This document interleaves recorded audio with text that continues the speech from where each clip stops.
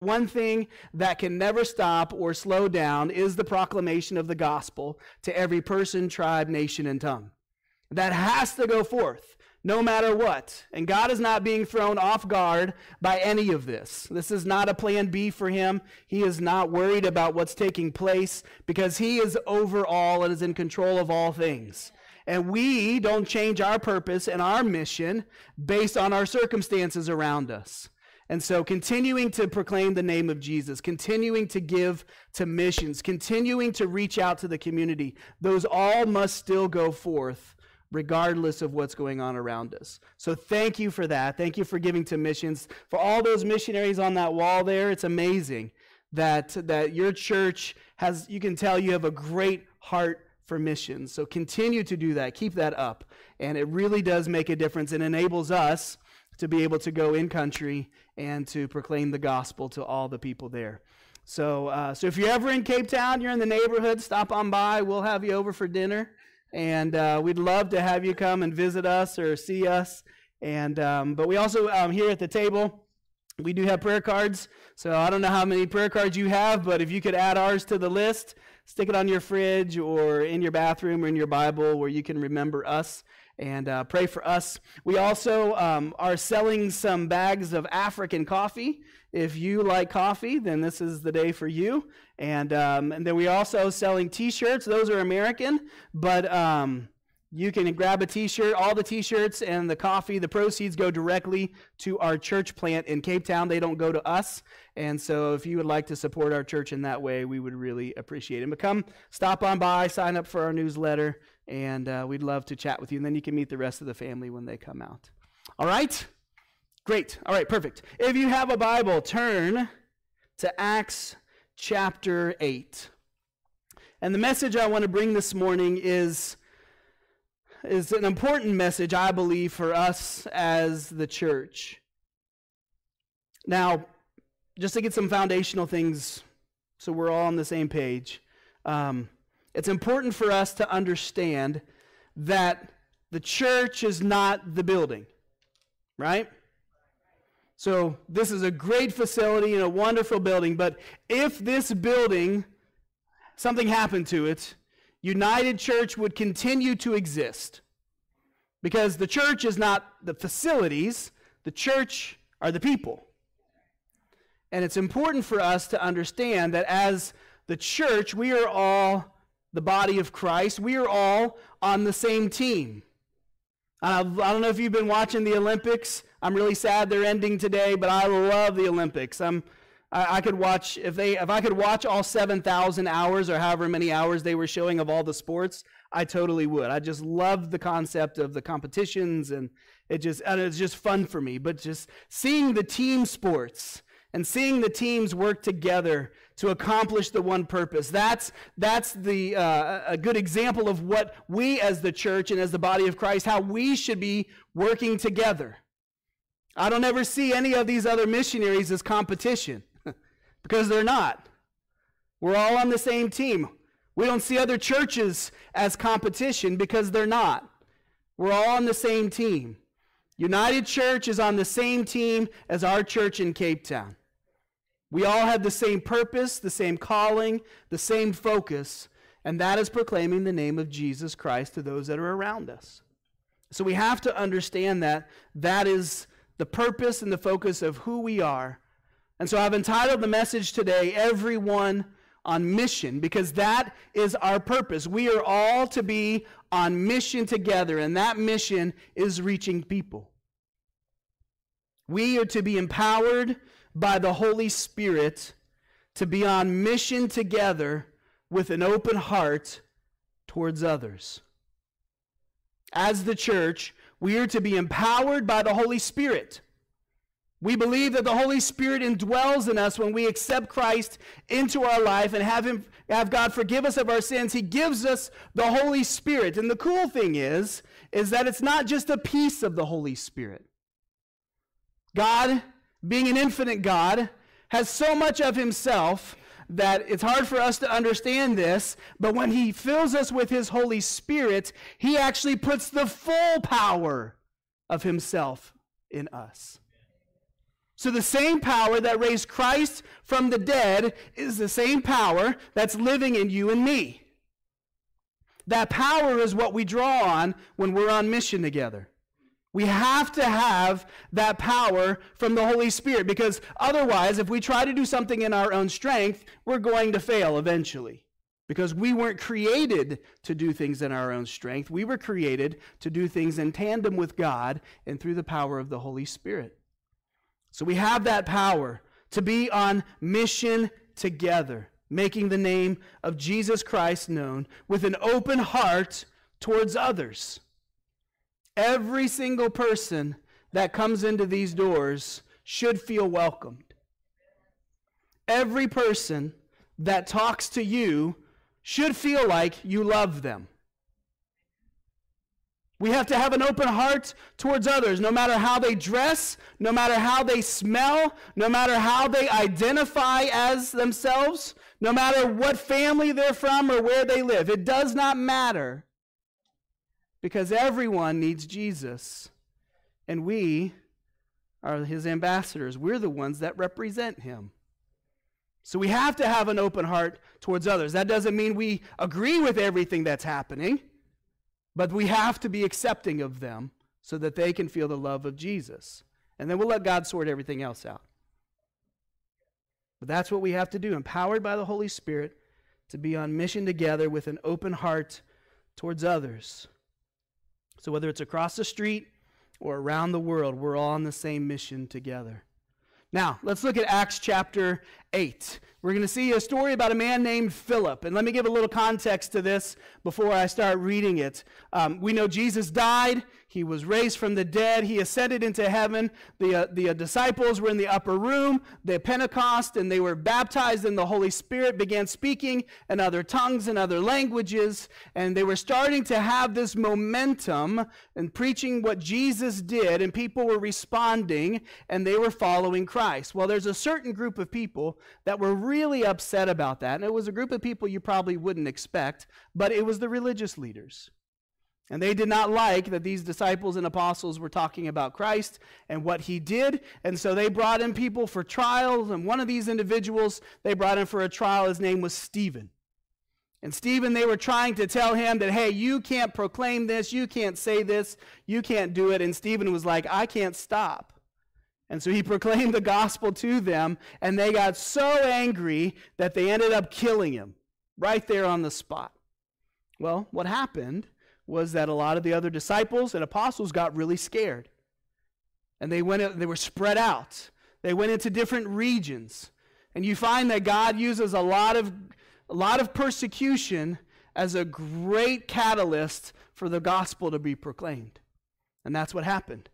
These disciples and these apostles were spread out. And Philip was one of those individuals. And so he went out into another area and was proclaiming the gospel and had a lot of great success. And so we're going to pick up the story of Philip as he's traveling along one day and see what God is talking about. But as we read this story, I'm going to take it piece by piece and section by section.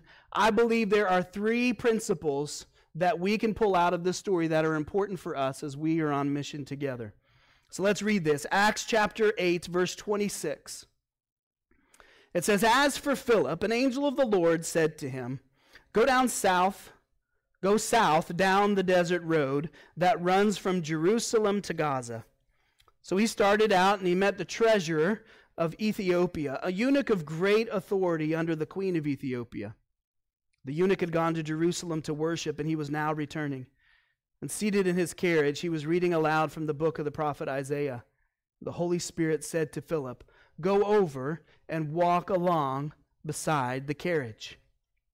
All right, let's look at this passage of Scripture. The first principle I want to talk about that is important for us to remember as we are on mission is that we must respond to the agenda of the Holy Spirit. We must respond to the agenda of the Holy Spirit. Now remember, we're on this team together. We're working under the same vision, same mission, but we have to follow the leader. I loved playing that game when I was young. We have to follow the leader. That leader is God, and he directs us through the Holy Spirit. So it is impossible for us to be on mission together if we are not responding to what the Holy Spirit wants us to do. So it's imperative that we respond to the agenda of the Holy Spirit. Earlier in chapter 8, Philip ministered in Samaria with great results, and now we see an angel is telling him to go south. Now, I don't know this. This is not any theological scholar insight because I am not one of those.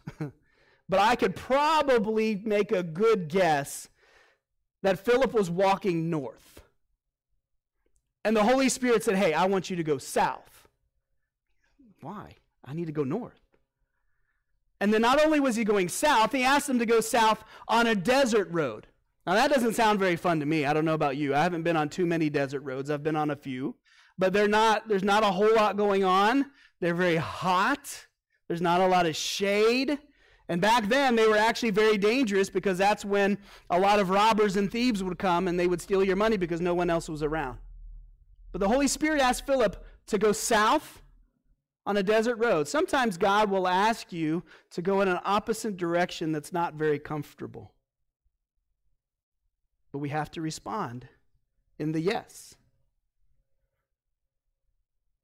Responding requires a posture of listening and obeying.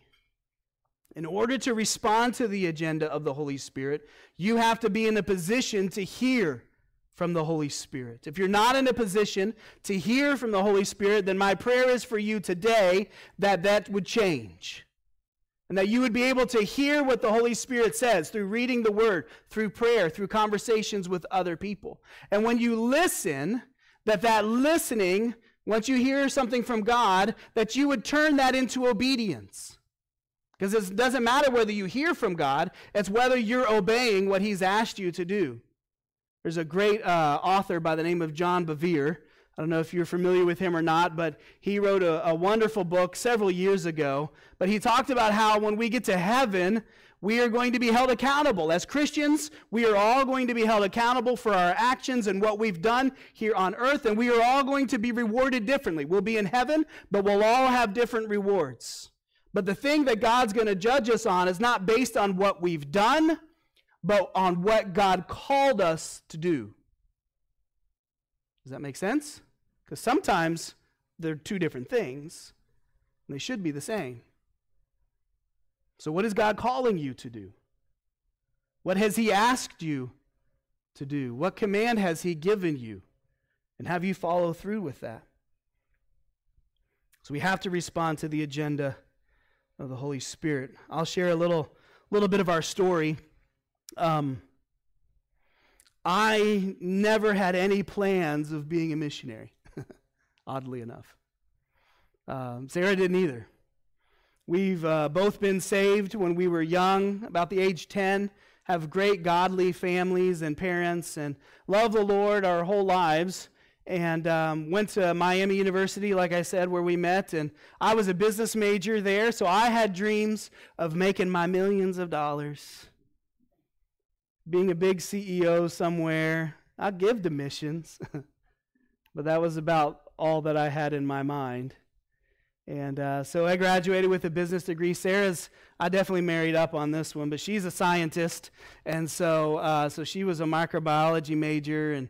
And once we graduated, we were married and moved to Nashville, Tennessee. And she went to Vanderbilt University and got her doctorate degree in neuroscience and genetics. Which is why our kids are so cute, because we made them that way.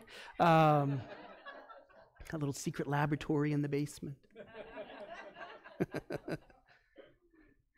And so she got her degree, and then I was on my way of making my millions of dollars, working at Enterprise Rent-A-Car. We'll pick you up. And just pray. Yeah, it's a good job. It was. I enjoyed it. But it's funny because God, we think that God sends us to places, but He really sends us to people. And so that one position there at Enterprise was where we met the pastor of the church that we started attending, because we hadn't found a church yet, and he needed to drop off a rental car, and I drove him back. We don't pick you up, we take you back too. And so we got talking and ended up being a part of his church. And then I ended up getting another job being Nashville, Music City, USA, where all the country music and Christian music is made. I ended up working for a company calling churches all day long. I'd call between 30 to 40 churches a day, scheduling Christian artists and groups and singers and entertainers and things like that. And again, God had great training for me, as I have to call churches now all the time. And so that's a very comfortable process for me. But it was when the attacks of September 11th took place that I ended up getting laid off from that job just because churches weren't scheduling any outside groups anymore. Completely understandable. Everybody was in a state of shock and not sure what the future was holding. And so I ended up being unemployed for 9 months. And I was just trying to apply for all these new jobs and sending out resumes, making calls and emails and things like that. And I would hear nothing back from anyone. It was complete silence. I didn't even get a thanks, we got your resume, we'll keep it on file. I mean, it was nothing. And I was just praying. I was like, God, why is this so hard? You know, what's going on? And so it was just one time that I was really praying and seeking the Lord that I felt like he was calling me into the ministry. So he had to completely remove everything out of my life, make me completely desperate. And that's when he spoke to me. And I was like, ministry? Okay, I guess I could do that. And so, but we felt it was a genuine call, and God was wanting me to do that. And so I ended up getting credentialed with the Assemblies of God. And that pastor that I met at Enterprise ended up going on staff at the church that we were attending, a small little country church just outside of Nashville. Was there for about 6.5 years. But during those 6.5 years, we went on 8 short-term mission trips with that church. And it was the second trip that we took to Kenya that we felt God was changing our trajectory again.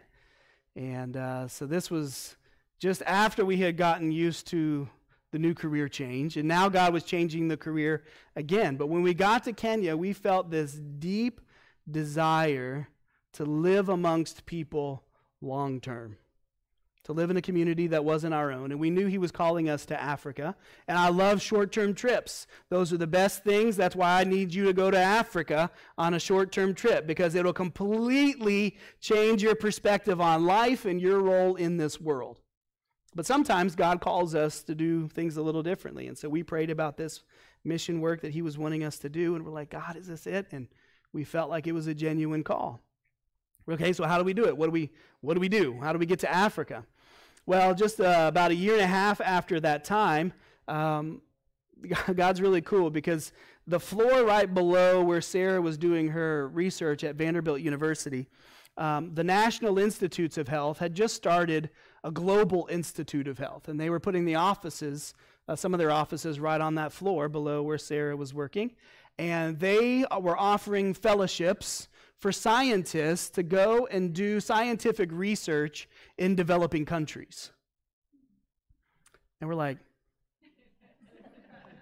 we would love to go to a developing country. Sarah loves science. This was a perfect marriage of those two things, because we're trying to really figure this out. Now, a pastor and a scientist. Okay, it's really like the start of a joke. You know, a pastor and a scientist walk into a bar, and it's like, what do we do with that? How do we reconcile those two? And but we're very firm believers that science just confirms the existence of God, and God uses all things and all tools and all manners in our life. And so we just like, yes, this fellowship is a perfect opportunity. And so because of that, Sarah was awarded one of the only few people in the nation to get this fellowship, and the fellowship was for us to go to the University of Cape Town in South Africa, for her to go do cancer genetics research at the university there. And we're like, cool, where's South Africa?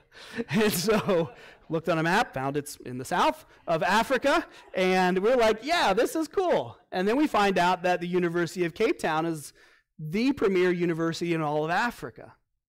Like, wow, this is really cool. And then we get there, and we're like, wow, this place is amazing. It's beautiful. And so at that time, we went there for 2 years. Her fellowship paid for our visas and our salaries. I had started a nonprofit missions organization, doing international trips, bringing people from the States, taking Africans to other nations, and doing local outreaches. And we just had 2 really great, fruitful years of ministry there. And it was there that God confirmed to us that that was where he wanted us to be. It just felt like home. I can't explain the peace that we had when we got there. We just knew that was it. But fellowship ended. And so we had to come back to the States, went on staff at a church in Cincinnati, and in the process, kind of where we met Jonathan and the tail end of that, and we were like, where are we doing this, God? When is this happening? And we really felt like it was time for us to fully step into this full-time missions thing. And there was an opportunity that opened up when we started talking with the Assemblies of God. They said, hey, there's this brand new initiative called Urban Tribes. I think they want to plant a church in South Africa. Would you be interested? We're like, yes. And that's how we got connected to where we are now. But that was nowhere close to what I wanted to do with my life. I had to kiss my millions of dollars goodbye. But I would much rather have the opportunity to impact millions of souls than to take money that I can't take with me. But we have to respond to the Holy Spirit's agenda, whether it's part of what we plan for our life or not.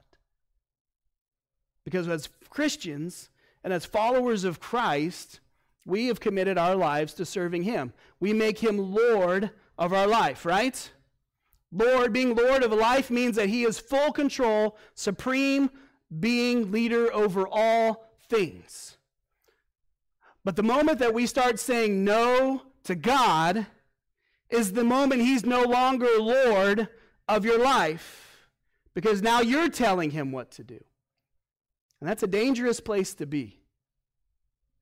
So we have to say yes. We have to respond to the agenda of the Holy Spirit, because in order for this to work, us being a team and making the name of Christ known, we have to follow the plans of God, regardless of where it takes you, regardless of what it costs. Is your agenda surrendered to God's, or is what you want to accomplish with your life more important than what God created you to accomplish? Let's move on. Acts chapter 8, verse 30. So Philip ran over and he heard the man reading from the prophet Isaiah, and Philip asked, "Do you understand what you're reading?" And the man replied, "How can I unless someone instructs me?" And he urged Philip to come up into the carriage and sit with him. The passage of Scripture he had been reading from was this: "He was led like a sheep to the slaughter, and as a lamb is silent before the shearers, he did not open his mouth. He was humiliated and received no justice. Who can speak of his descendants? For his life was taken from the earth." The eunuch asked Philip, "Tell me, was the prophet talking about himself or someone else?" So beginning with this same Scripture, Philip told him the good news about Jesus. So not only do we have to respond to the agenda of the Holy Spirit, the second principle we need to understand is that we have to recognize the opportunities that are in front of us. As you go about this mission, you will find opportunities will be before you that God wants you to participate in. What are those opportunities? When Philip obeyed the Holy Spirit and stood by the chariot, an opportunity was there for him to explain the Scripture. The Scripture doesn't state that Philip had another directive of God to start talking to the eunuch. You realize that there was only 2 commands that the angel gave to Philip: go south down the desert road and stand by the carriage. Those are the only thing God told him to do. But yet when Philip was there, he saw the opportunity was right before him to be able to listen in to the conversation of what was being read and to participate in that conversation. Philip didn't need the Holy Spirit to direct him again because he was on mission and he understood that God had already directed Philip to be his witness. Philip was living out the command that Jesus gave to every person, and that command is found in Mark 16:15, where Jesus said to them, "Go into all the world and preach the good news to everyone." That's Philip's command. That's our command. So as you're going about being on mission with God, you're going to see these opportunities that are before you. You don't need to pray about talking to someone about Jesus because that command's already been given. You can say, "God, be with me in this moment." But you take advantage of that moment. You don't wait for God to tell you. Opportunities are moments that are presented, but they're not always directed. Many of us are waiting to be directed, and we're missing out on presented opportunities. And we seize opportunities by listening to people to see where their point of need is. We don't need to follow a certain prescription when we're presenting the gospel. You just need to be flexible based on the person that you're talking to. That's why I love that portion of the scripture where it says, and beginning with that very scripture, he began talking to that person. I've been a part of too many conversations where there have been well-meaning Christians that have been talking to someone that doesn't know Christ, and they just share things that are completely irrelevant to the conversation. But it was the Christian thing to say. That may be true, but you have to get to the need. The only way you can get to the need is that you know the person. The only way that you can know the person is if you get in the middle of their mess. And getting in the middle of a mess, we don't do very well with that sometimes. We don't really like messy. I mean, how can we help someone else's mess when we have so much mess going on in our own life sometimes? But it's not about our mess, remember? It's not about our circumstances and what's going on around us. The mission is still the task. So whether your life is messy or not, you have to get in the middle of someone else's mess. Not all like annoying, but you have to get to know them. You're going to have to get to know some of the deep and dark and dirty things. You have to go in the dark places because we're the light of the world, right? Light is completely ineffective if it's not in darkness. We have to be in darkness because that's where the gospel can be shared. And I can tell you this, though, God loves messy. God loves messy. He's not afraid of messy.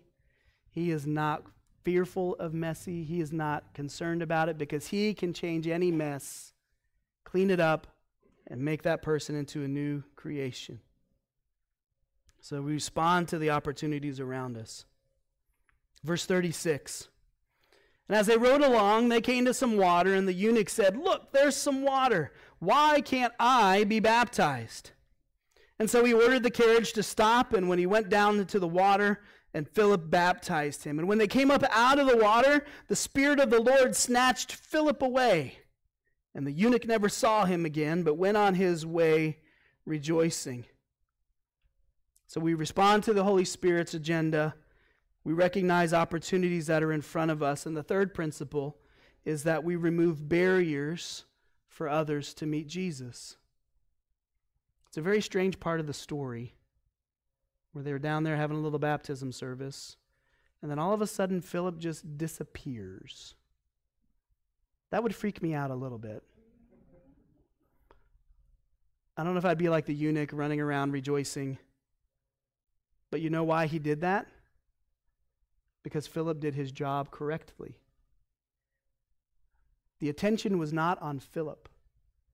The attention was on Christ and God's relationship with that eunuch.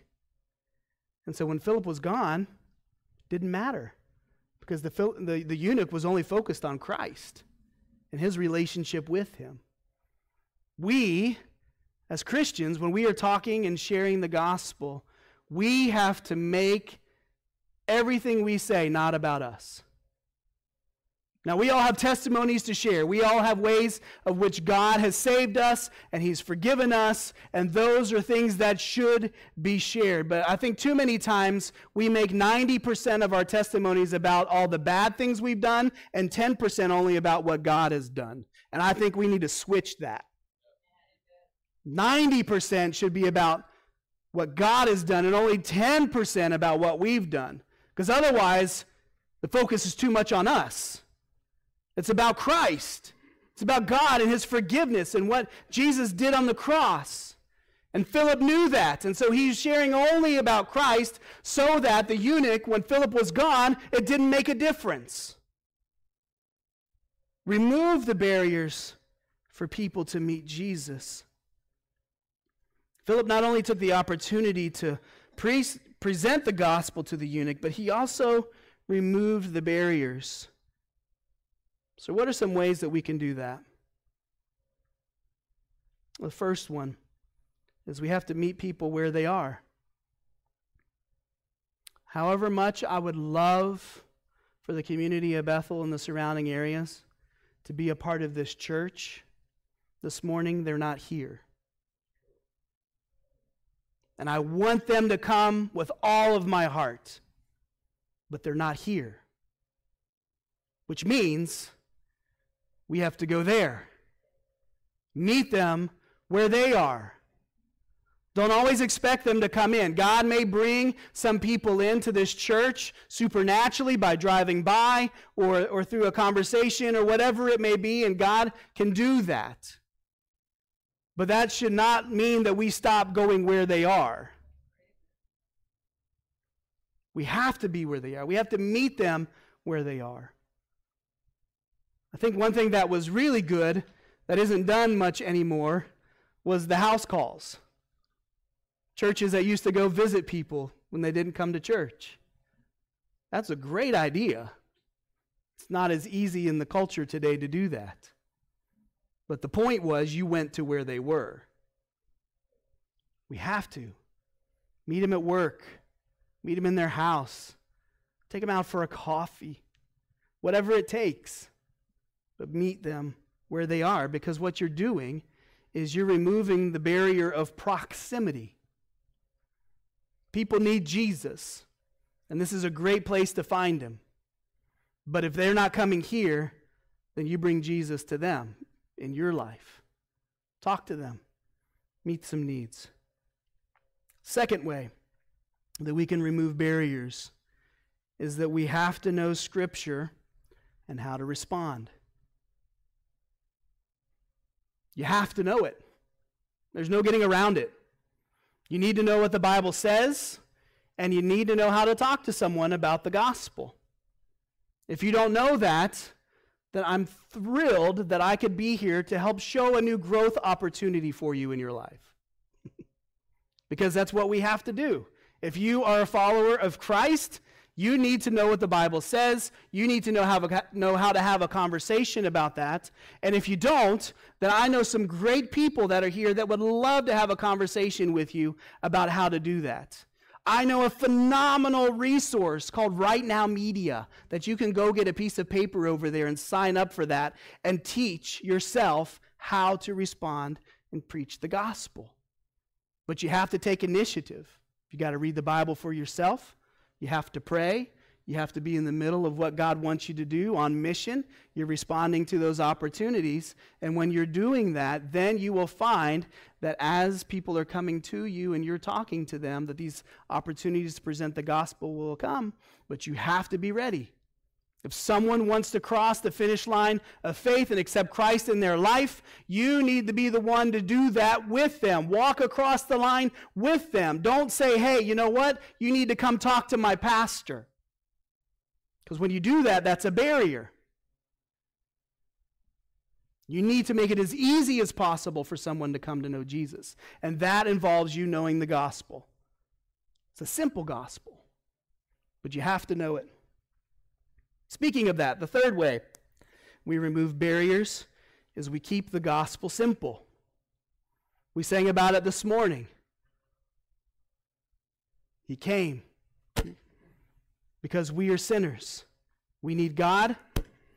And so Jesus died on the cross, was raised from the dead. We can be forgiven of our sins, be in a relationship with God again, and spend an eternity in heaven with him forever.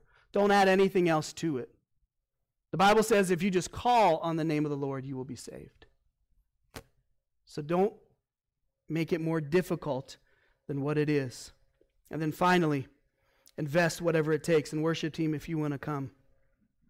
Invest whatever it takes. And I'm not just talking finances, although that's part of it. But whatever it is in your life that is a barrier for you in reaching someone else or being called into what God wants you to do, you have to remove that. And that may mean a new job. That may mean a new location. It may require you to give up your kids to fulfill their call on God's life. It may require you to give up your grandkids. It may require you to give more money than what you have in the bank. But whatever it is, if it's God-directed, you have to be willing to invest that.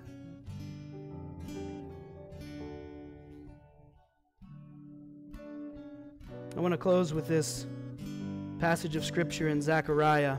And in Zechariah, we see that the walls of the Temple of Jerusalem, they're being rebuilt after being torn down, and that God is sending His word, and that He's going to bless Jerusalem again, and that people are going to come back and they're going to seek the blessings of God. And this is my prayer for United Church as you guys are on mission together. Zechariah 8:23 says this. This is what the Lord of heaven's armies says. In those days, 10 men from different nations and languages of the world will clutch at the sleeve of one Jew. And they will say, please let us walk with you, for we have heard that God is with you. And my prayer for your church is that as you're on mission together and you're taking advantage of these opportunities, that people are going to notice and they're going to see a difference. They're going to notice how you're united together in love and how we're working for the same purpose and calling. And they're going to notice that something's different in you because it is completely contrary to society today. But as they take notice, they're going to want that. And they're going to come up to you and they're going to see God in you. And they're saying, hey, can I please know this God? And they're going to start grabbing at your clothes. And they're going to say, I need Him. And as they do that, these people, you will have these opportunities to present the gospel to them and share with what's going on in your life and how God loves them. My prayer is that for your church as you continue on in this mission together. Can we pray? Heavenly Father, we bless you, Lord, and we thank you for what you've called us to do in this mission. Whether it's here in Bethel or in Cape Town, South Africa, God, that we are all part of the same team. We are all part of the same mission. May we be bold in proclaiming your name, God. May we not give up hope, and may we not give up on strength, but rely on your Spirit to lead us and to direct us, to take advantage of opportunities and to remove barriers, Lord, so that people can come to know you. God, I pray for this church. I pray for this community, Lord. May your Holy Spirit be poured out upon it, Lord, and that your name would be proclaimed fearlessly throughout this area, God, for your name's sake and for your glory. And we will always give you the praise, Lord, in Jesus' name. Amen.